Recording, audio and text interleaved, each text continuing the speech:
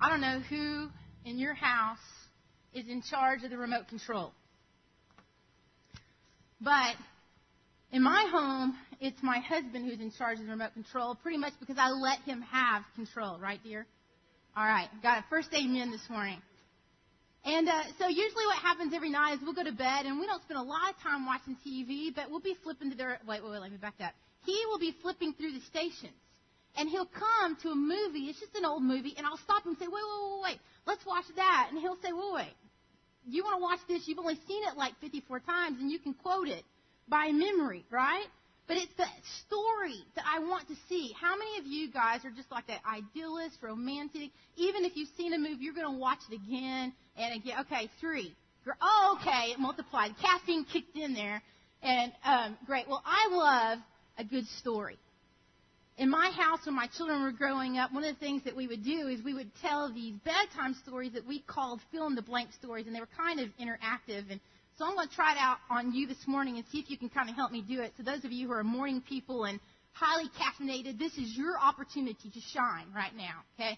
And so what I would do is I would begin a story, and then I would tell like a sentence or just like part of a phrase, and then I would pause and I would let them fill in the blank of what they thought the story should be. You guys know how this is going to go, right? So let's just warm up here. Once upon a... See, that never take a whole lot of creative energy, did it? Okay, so it's a little bit more difficult than that, okay? So once upon a time in a far, far away land, there lived 2 monkeys. There were 2 monkeys that lived there, and they were strong, furry monkeys, and these monkeys' names were Pete and who? Pete and Repeat. And so there were these 2 monkeys, furry and strong, and their names were Pete and Repeat, and every night they would put on their armor and they would sharpen their swords to go out and to fight the ferocious dragon, and just before they would go, they would sit down and they would eat. Sounds like bananas covered with cheese, perhaps.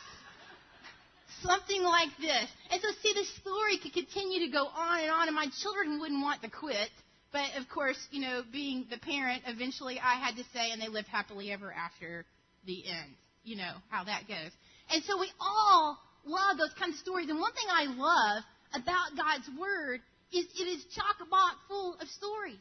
There's drama, there's mystery, there's murder, there's crime, there's romance. And if you've ever read the Song of Solomon and you're reading in detail, which young boys were not allowed to read it way back in history because it is so passionately written, and the bridegroom is describing his bride, and it says that you are so beautiful to me, and your hair is like a flock of goats, and your teeth are like newly shaved lambs that have just taken a fresh bath. And we might not understand the jargon, but they begin to describe each other from head to toe, and they describe their love for each other, and it's passionate, and it's hot. And they even say that when we're apart, it's like I'm asleep, but my heart's awake.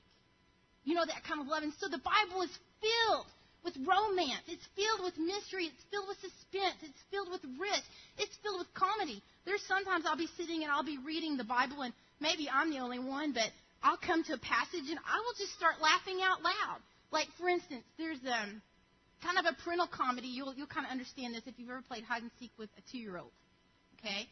So you're in the room with a 2-year-old, and they say we want to play hide and seek. And so right in front of you, they go hide, as if you didn't see where they went, right? And so they go behind the curtains, and you can see their toes pointing out, and the curtains are moving. And what do, being all mature like you are? Where are you? I can't find you. And you're walking around as if you haven't seen them. Well, if you've ever read in the book of Genesis, after Adam and Eve have sinned against God, he said, don't eat this fruit. And they did exactly what he told them not to. Well, they go and they hide. And it says then that they could hear God walking in the garden through the trees in the cool of the evening. And you know what God says? Where are you? As if he doesn't know. I mean, he is the all-powerful God. He is the all-knowing God. But he's kind of playing along with them here. I don't know if that makes you laugh, but I find it kind of comical. And it wasn't too long ago, actually just a few weeks ago, I was reading in the book of Luke. And it's a story that you're familiar with, where Gabriel comes and he visits Mary, and he says to her, you're going to have a child. And so it's that story that you've probably heard over and over again. And I almost skipped it because I'd read it and heard it so many times. But this time I read it, and as I was reading it, I was listening to the words of Gabriel, and this is what he says when he appears to Mary. Greetings, O favored one. Does that not sound like a Star Wars sci-fi to you? I mean, can you not just imagine he probably even had some kind of angelic handshake or something? You know, greetings, oh favored one. And the very next verse says, and Mary was puzzled and she tried to figure out, what kind of greeting was this? And so I love to get into God's Word, and I love it when it becomes fresh. Now, I'll tell you, there are things in it I don't always understand. There are things in it sometimes I take out of context, even. Like there's a passage in Isaiah that says, get out and do not touch what is unclean. Go and purify yourself. So, see, to me, in my paraphrase, what that means is I'd like to take it and hang it up in my house because I need to get out. I shouldn't touch anything in there that's unclean. And I should go purify myself, which to me means go take a hot bath, get a massage, do something like this. So sometimes we're guilty of taking the Scripture out of context. We've been looking at stories over the past few weeks of leaders, some that we have seen their successes and some that we have seen their failures. The story that I want to tell you today is a pretty simple story, actually. It's about a lady named Rahab. And Rahab was a prostitute. You probably know the story. She was the lady who lived in the wall, and when the spies came to visit, she hung out a red rope so the spies could escape. Not to be confused with Rapunzel. Rapunzel is the one who was up in the tower and let down her long braids so the prince could rescue her. That's a fairy tale, okay? But Rahab is a story that took place in history. It's true and it's real, and she became a follower of the God that you serve today. So I don't want to overcomplicate the story as we're going through it. But what I do want you to do is I want you to pretend almost like you've never heard it before. And I want the words of the page to fall fresh on your heart. And I want you to hear it. And I want you to be able to visualize the place where she lives, which is called Jericho. Which, if you can envision it, is this slope.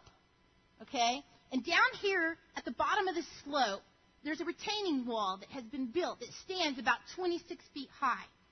And beyond this retaining wall now is an embankment, where there then is another wall behind it that stands about 46 feet high.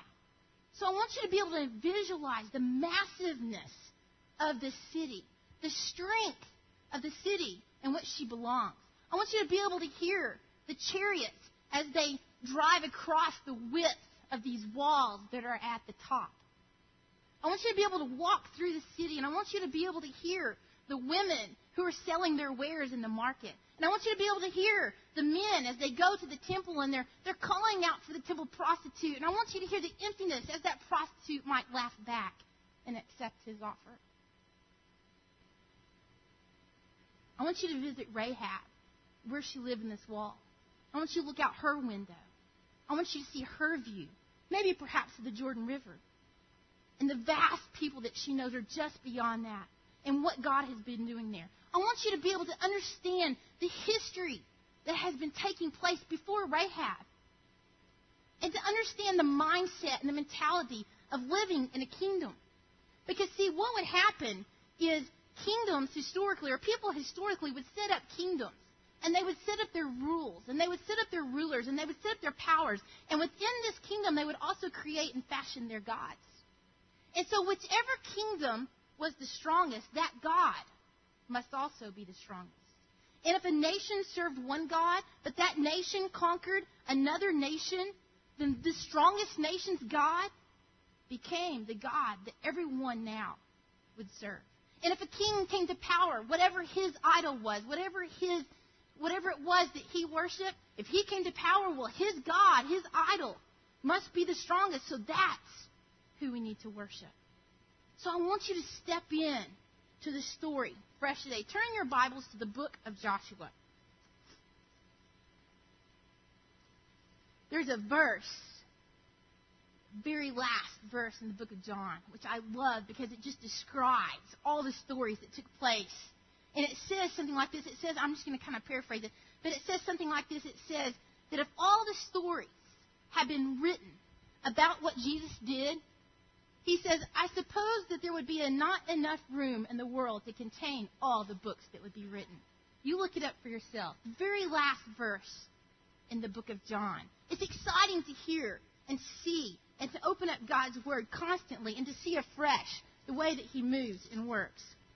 And what would really help is if I could remember where Joshua is in the Bible. There we go. Great. I want you to look at the very first verse. We're going to read it together, and it's going to appear up on the screen if you don't have your Bible with you. It says this: Then Joshua, the son of Nun, sent 2 men as spies secretly from Shittim, saying, Go view the land, especially Jericho. And they went and they came into the house of a harlot whose name was Rahab. Now, whether we like it or not, we kind of just have to say it like it is. Rahab was a prostitute. She was a harlot. If we want to sophisticate it a little bit, we could say that she was a lady of the evening. If we want to add more descriptions to it, things that we've heard, we could say she was a tramp, or she was a hussy, or a call girl, or however you want to describe it. But there is no way to really dance around it. It's one of the world's oldest professions. Wherever there was food, wherever there was something that needed to be bargained for, trading for sex was one of those things that could happen and often took place. And even though it took place then, unfortunately, it still takes place today. When Mike and I, when we were living in Zambia, we went to this women's conference, and all these women came in, and this lady came up to me, and she was sharing her story with me. Her name was Ida. And she said, Lori, I want to tell you what happened. She said, my father passed away, and so I collected all of this money to travel up north to where he is, to travel by train. And after I had been there for a period of mourning with my family together, I gathered enough money again to take a train ride back. But on the way back to the village that I live in, the train broke down. Now, if you've ever been to a third world country, you know that when things break down, they don't just get fixed just like this. There's no AAA to call or anything like that. Sometimes it's days and sometimes it's weeks before things will be fixed. So she said, so I sat in this town not knowing when the train was going to be fixed. And 1 day goes by, 2 days go by, 3 days go by, and no train is fixed. I'm out of money, so I have no food. And my small child is with me, who is now beginning to be hungry and crying loudly enough so that everyone around can hear, crying because she's hungry, crying because she's starving. And she said, so this man comes up to me who could hear her crying and says, I know that your child is hungry, and if you will sleep with me, then I will pay you so that you could have money for your child to eat. And she looked at me, and I've got tears in my eyes, and she has tears in her eyes, and she said, what was I supposed to do? Well, there's part of me that I wanted to tell her, but I already knew what had taken place. And then she asked me, Lori, can God still love me? Lori, can God still use me? You see, what happens a lot is we take our past and we take our pain and we take things that happen and we think that those things define who we are. I want you to look at 2 scriptures in the New Testament that also speak of Rahab because her reputation followed her hundreds of years later. First of all, look at the book of Hebrews. Hebrews chapter 11, verse 31. It says this. It says, by faith, Rahab, the harlot, did not perish along with those who were disobedient after she welcomed the spies into peace. Who did it describe her to be? Rahab the harlot. Her reputation is following her. Now let's look at the next verse in James. It says this, in the same way was not even Rahab the prostitute. Here we are again. Rahab is being described. But she's described about something that has taken in her past. But here's what happens. Is people who are redeemed, okay, which we will define that here in just a second. People who are redeemed realize that they are redeemed and delivered from their past. And the reality of their past is not who they are. But God delivers them in that past. Now let's talk about that word redeemed because it's one of those spiritual words that sometimes we kind of throw around a lot. Really what it means is it means to take something that was broken and to make it whole again. Redeem means to take something that is held captive, to buy it with a cost, and to set it free. So if Rahab was redeemed, let's go back and look at those 2 scriptures again where we see, and it seems to stand out to us, that Rahab was a harlot, and let's see what else it says about her. So let's go back to the verse in Hebrews. Again, Hebrews chapter 11, verse 31, and let's see what else that it says about Rahab. It says this, by faith, Rahab, the harlot. See, her past wasn't the only thing that described her any longer. But now what God did helps to describe not only who she is, but who he is. And let's look at the verse in James. Also, James chapter 2, it says this, and in the same way was not even Rahab the prostitute considered righteous? Again, we see that it's not that our past that defines us, but God wants to take our past and liberate us. He wants to take our pain. He wants to set us free. He wants to take those things that we think define us and point to us, and He wants us to redeem. He wants to redeem them so they begin to point to Him. But what happens is pretty soon we begin to be in this dangerous territory where we can become overwhelmed by our past. We're hurt maybe by what others have said about us. Maybe it was something, an insult in elementary school that has stuck with you. Maybe it's a parent that left. Maybe it's abuse that happened. Maybe it's an abortion. Maybe it's not being able to have children. Whatever it is that we think defines us, God wants to redeem. At times we think we have no strength within ourselves to be anything else than what we currently are. And so this is what we think. I'm just a prostitute. I'm just uneducated. I'm just a low-paid worker. I'm just a mom. I'm just a liar. I'm just a thief. I'm just someone who committed adultery. I'm just someone who looks at pornography. I'm just someone who really doesn't have any skills whatsoever. I'm just someone who's just now kind of new to church. And we begin these things in our mind. And God looks down and He says, yes, you are. But listen, I'm the Redeemer. I'm the healer. I'm the forgiver. I'm the restorer. I'm the one that is life. Amen. He says this about us in Psalm chapter 139. It describes how God sees us. It says, for I've searched you, and I know you. I know when you sit down, and I know when you rise up. I know your thoughts from afar. As a matter of fact, I scrutinize your path and your lying down, and I am intimately acquainted with all of your ways, even before there is a word on your tongue. God knows it all. So here's Rahab, and these two spies come to her. And so she takes them up on her roof, and she hides them there. And it says in Scripture that she covers them with these stalks of flax that were used like to make clothing with. And she knew that there was some kind of danger. And somehow in all of this, the king knows that two spies have come, and they've come to Rahab's house. And so the king sends word to Rahab. And he says, I want you to bring out these spies that have come to you. And Rahab says to the messengers, well, you're right. There were these two guys that they came, and I really didn't know who they were. I don't even really know who they are. But, they kind of got out of here before the gates even shut. But I tell you what, you guys are really strong. Tell you what, if you guys can run really fast and get out of here, I bet you guys could catch up with them. And you know what? They take off. And immediately Rahab goes up. And I want you to see then what she unveils. But before we do, I know what you're probably thinking. Didn't she just lie? Right? She just lied. Okay, but hang with me for a second because, she was also a prostitute.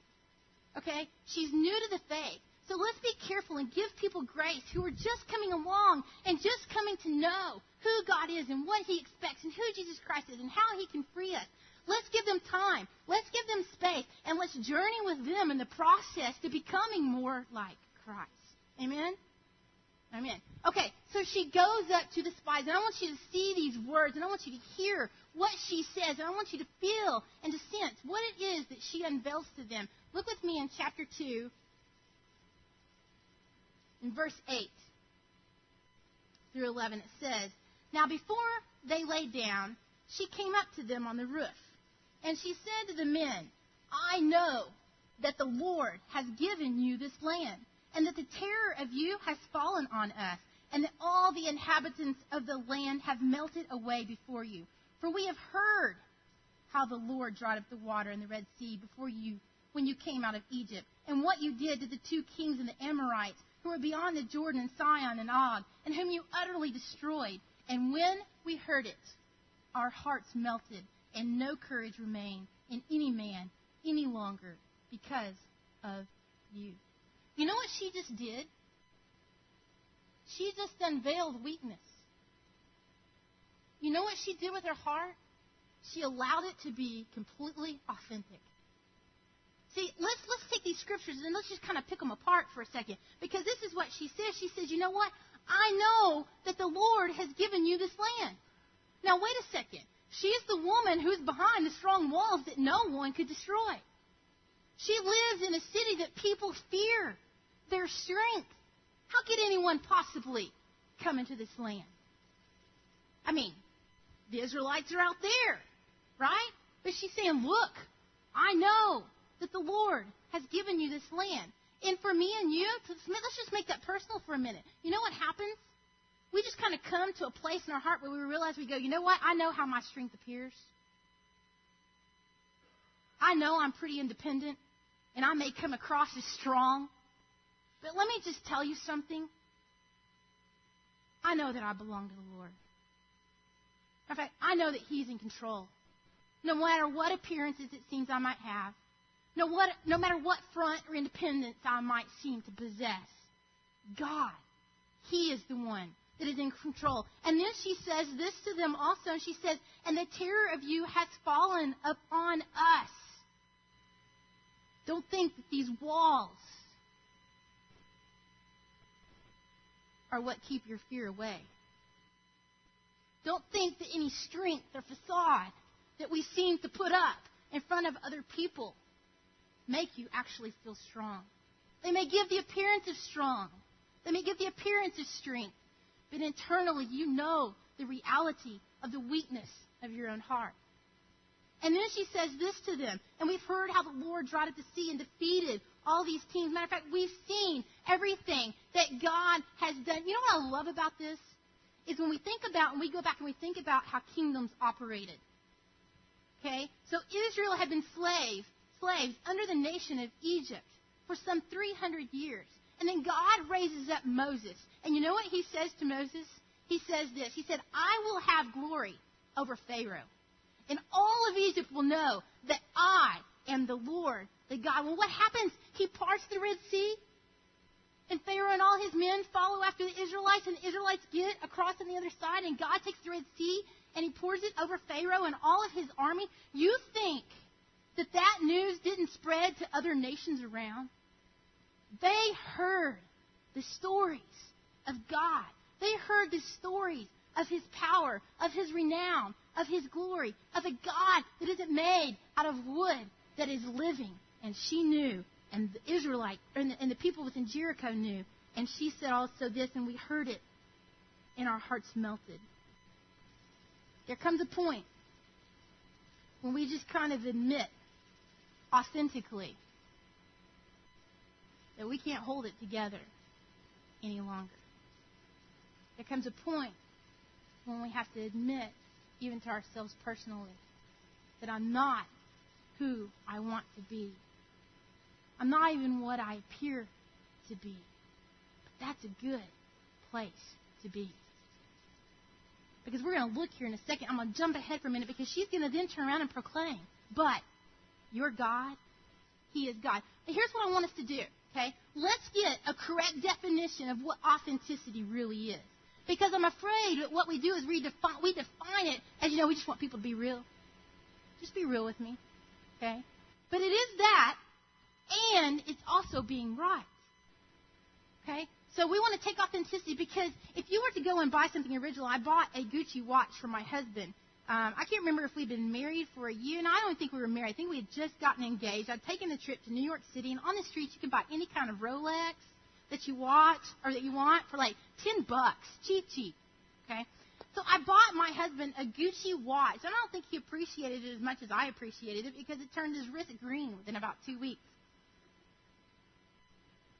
If you want the authentic, then you have to pay a price. If you want the name, there is a cost. If you want the fake, the facade, the cheap, the discounted, no worries whatsoever because you can get it pretty much at a cheap price. So if we put authenticity and we put it on the right side and in the right order, Because here's what normally happens. We come to church, and we sing, God is mighty to save, and He's risen from the grave, and God is true, and God is just, and God is love, and God restores. And we raise our hands, we pray, and then we go over here, and we say, but. And we sit down with our family, or we sit down with our friend in a coffee shop, or we sit down with our small group, and we say, but you know what, let me tell you what's going on in my life right now, and here's the struggle that's happening, and here's the pain, and here's the stress, and here's the worry. And we walk away from it, and what God was is now over there. And we're now focused on who we are. Authenticity should actually go the other way around. We should flip it, because this is why. If something is authentic, then it's the original, right? And if something is authentic, it was done by the person who created it. Their signature is all over it, correct?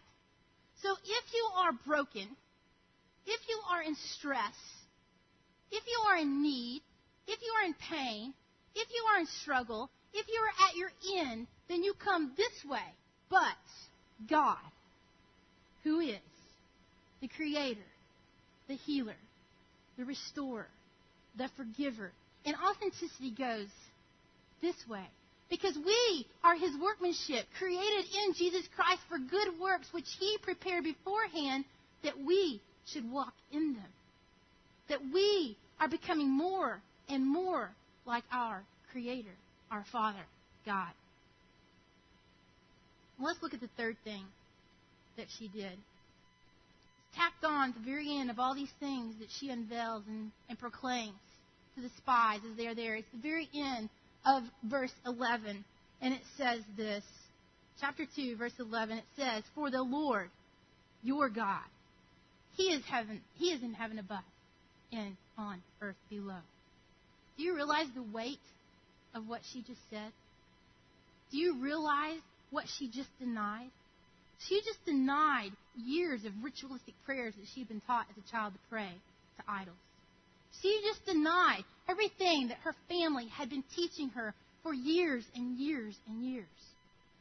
She just denied and gave up everything that she was and believed, had been taught to say and sing and teach and dance around. And she proclaims with a sincere faith that your God, He is heaven above and on earth below. You see, redeemed people with sincere belief, what happens is they inhale salvation, but they exhale surrender. Well, I have a question for you. Who is your God?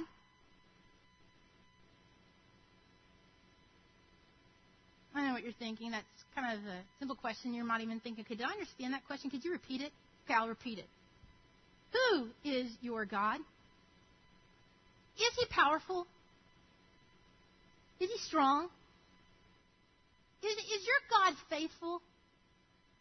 Does your God know all things?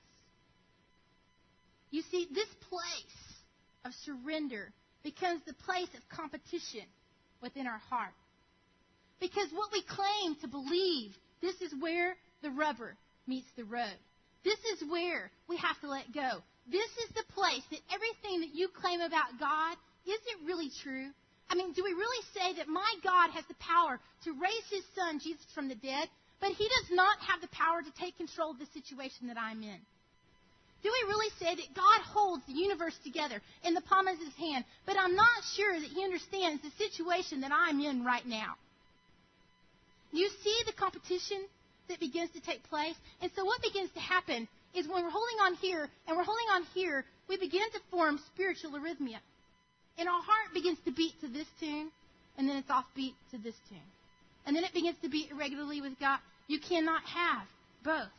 And what you have to do in order for salvation, and what Rahab does, is she completely surrenders everything that she is and surrenders everything that she has.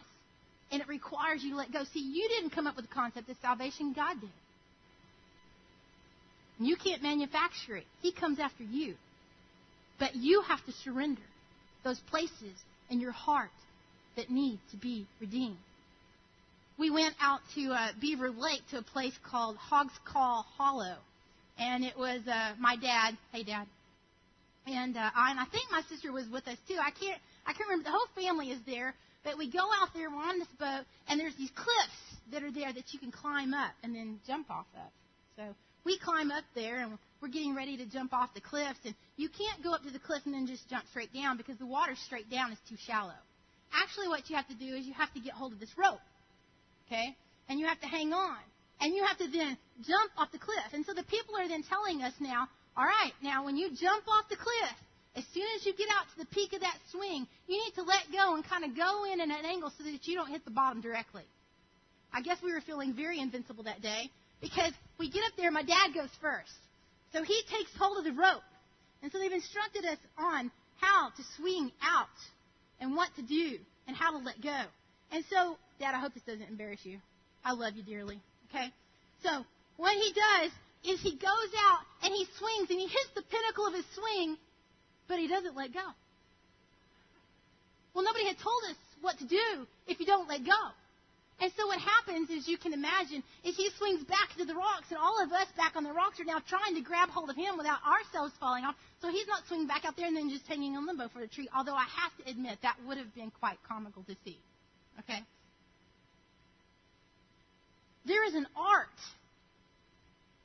to letting go. There is a faith to letting go. It's called surrender. God says, I will save you. You see, you can hide in the walls if you want, but you can't stay in the wall and be saved. Do you understand what I'm saying? You can hide behind over here where no one can see you, but you can't stay here and be delivered.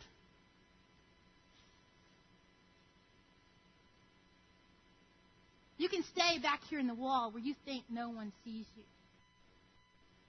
In Psalm 139, I quoted a few verses there a minute ago. It continues on and it says that there is nowhere that I can go from your presence. There is nowhere that I can flee from your spirit. If I go to heaven, you're there. If I make my bed in Sheol, you're there. If I take the wings of the dawn and I go out and I dwell in the remotest, deepest, far out place of the sea, even there, your hand will lay hold of me and guide me. If I say the darkness is too dark, the darkness is going to overwhelm me. And the day is going to seem like night. But to you, night and day are alike. Darkness and light are alike to you. You see, there is nowhere that we can go from God's presence. There is nowhere that we can hide. There is no wall that you can be in that He cannot penetrate to rescue you. There is no place that you can dwell that His love cannot consume you. And that is an awesome place to be. I want you to see the very next thing that happens. The very next thing that happens is not only does she have this sincere belief that she proclaims, but she's also concerned about the welfare of her family. And see, what often happens is when we live in those places of our heart, where we allow God to come in and redeem us, we then begin to walk with something called compassion. So see, what she did to her family is she said to the spies, and let's look in these verses in chapter 2. The very next verses. She said in verse 12, Now therefore, please, swear to me by the Lord, since I have dealt kindly with you, that you also will deal kindly with my father's household, and give me a pledge of truth, and spare my father and my mother and my brothers and my sisters with all those that belong to them, and deliver our lives from death. Rahab was not just concerned about her welfare. She was also concerned about the welfare of her family. But I believe there was even a greater compulsion that drove her. It wasn't just a physical freedom, I believe, that she found. I believe that when she placed her faith in God, she found, as it's described in Psalms, when David says, Bring my soul out of prison, that I may give praise to your name. I think she knew the deliverance that God had done of her past. I think that she knew the freedom from the pain that she felt. I think she knew the forgiveness of sin that she experienced. And she wanted her family to experience the very same thing. You see, when we live in this place of our heart, we walk in compassion with other people. Compassion, actually in the Latin word, it means this. It means together with suffering. Together we are in suffering. So when we walk with somebody on their journey, and we're not just giving them a lot of religious platitudes and spiritual kind of common words, when we actually hear their heart, when we know the place that they've been in because you've also been redeemed in that place, then we know how to pour out compassion on one another in those places of suffering. She had sensitivity toward others. Redeemed people have compassion on others because they know the death that other people can be delivered from. Don't think, though, that Rahab was immediately rescued. They told her, they said, yeah, leave out this rope and we're going to come back and you will be delivered. But if you break your promise, you will not be delivered and your blood will not be on our head. And she told them, when you leave, you need to go hide out for 3 days because there's people looking for you. And so they do. So they go and so now 3 days goes by. And then the spies go back to Joshua and they tell him everything that's happened. And then the Israelites circumcise themselves and consecrate themselves for another 3 days. So now the 6 days are going by. And she's still in the wall, wondering and hopefully believing that God is going to save her and her family. And then the next 7 days, 1 day goes by, they march around Jericho, if you know the story. 2 days go by, they march around Jericho. 3, 4, 5, 6, 7. A total of 13 days now Rahab has been waiting and wondering, what is God going to do? She didn't know how the walls were going to come down. She just believed that God was going to save them. God was at work. And here's the thing about redeemed people, is there is another thing I want you to see about Rahab, and that was the activity that God had in her life. God was up to something great. You see, we're doing this leadership series. And my fear is, and has been over the past few weeks, that when we even say we're doing a leadership series, that there's some people, and probably quite a few people, that automatically go, this doesn't apply to me. And I don't think Rahab probably would have thought it would have been even applied to her. I don't think she would have bought one of those tickets to the Leadership Summit because she wouldn't have been qualified, educated enough. Her past probably she thought might have disqualified her for the Leadership Summit. She may have been sitting in here with her arms crossed thinking, okay, I'm really enjoying these, but I'll be glad when we get past this leadership series because it really doesn't apply to me. But you know what? Leaders arise and come in different forms.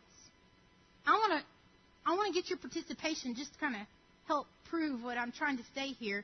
You know, when you're in junior high and high school, ladies, and you go out, and some of you tried out for the cheerleading squad or the drill team, and some of you made it, and some of you didn't, and so now they're down on the front row, and they're supposed to be leading all these fans, right, and all of these cheers.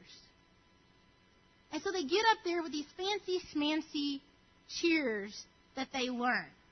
And you're at the game, and sometimes you're at a game that you know that your team is going to lose. They lose every time you go.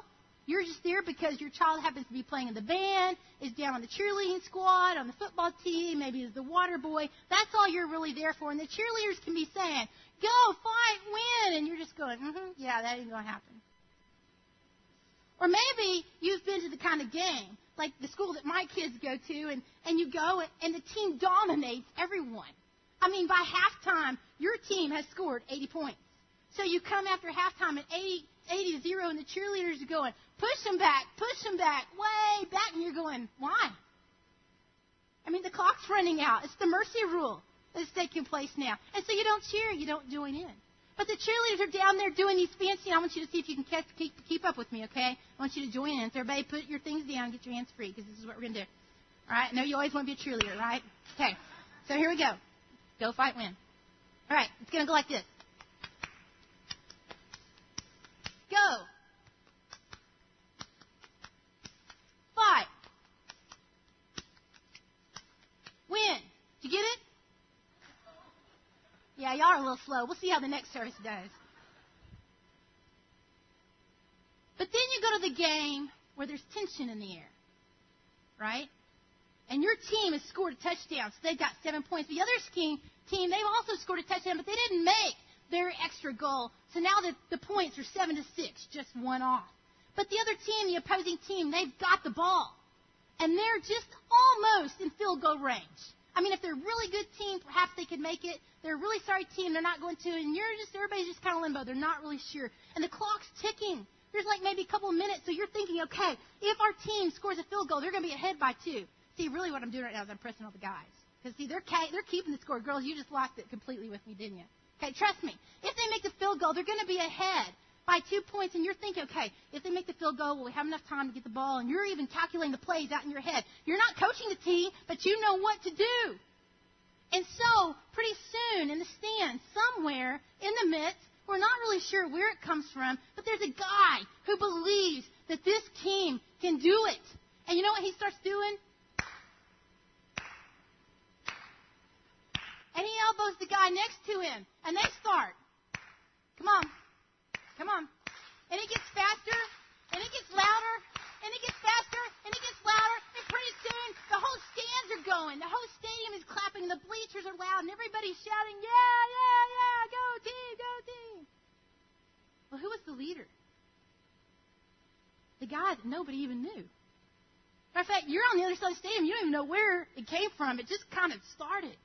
Because some guy was really involved and really believed in what was going on. Was he a cheerleader down there with a little skirt and little knee socks and all that kind of stuff? No. Did he have all the fancy schmancy kind of titles and all that kind of stuff? No. He was just a guy in the stands who believed that his team could win. And so what he started became contagious. See, Rahab didn't know her story. I mean, she knew everything that had taken place in her life. But she didn't know what was going to transpire later on. You see, Rahab, the harlot, married a guy named Salmon. And together they had a child who was named Boaz. And Boaz married Ruth. And together they had a son named Obed. And Obed had Jesse. And Jesse had David. And David was the father of Solomon. And Solomon had Rehoboam, and Rehoboam Abijah, and Abijah had Asa, and Asa had Jehoshaphat, and Jehoshaphat had a son named Joram, and Joram had a son named Uzziah, who fathered Jotham. And he was the father of Ahaz, who fathered Hezekiah, who fathered Manasseh, who fathered Amon, who fathered Josiah, and then Jeconiah, and then Shealtiel, and then Zerubbabel, and then Abiud, and then Eliakim, who was the father of Azor, and then Zadok.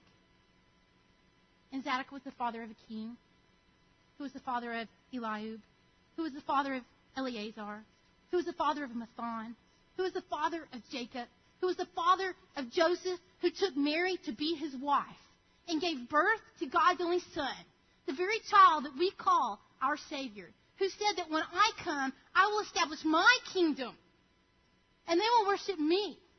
In my kingdom, it will have no end. But Rahab didn't know that story. That happened 30 generations later. She was a harlot. She had a past. She had pain. She was broken. But God redeemed her. And see, I think there are many times that we miss leadership opportunities because we think that we're not educated enough. We're not adequate enough. We think that the people around me only knew the broken places in my heart. They wouldn't allow me to be up here and speak right now.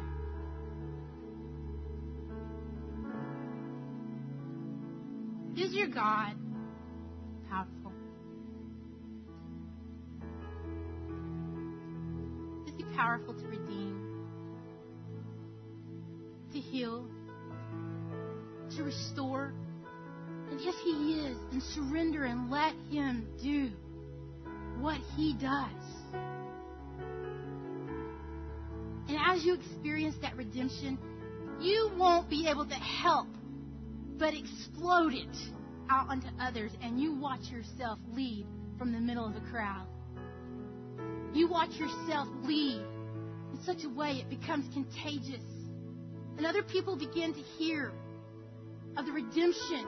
They begin to hear God's name. And then it's not even your story anymore. But it's only a story of what God can do. God, would you come the deep places in our heart where we hide, where there's sin that we are addicted to, where we are held captive, God, so deeply we can't move forward. God, perhaps there's even places that we have ignored for so long we don't even feel the pain of it anymore. God, redeem us and make us holy people.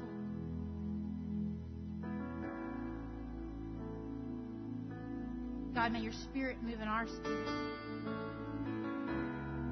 May it overflow out of us. Become contagious as we walk with compassion, people around us. And people see your hand in activity.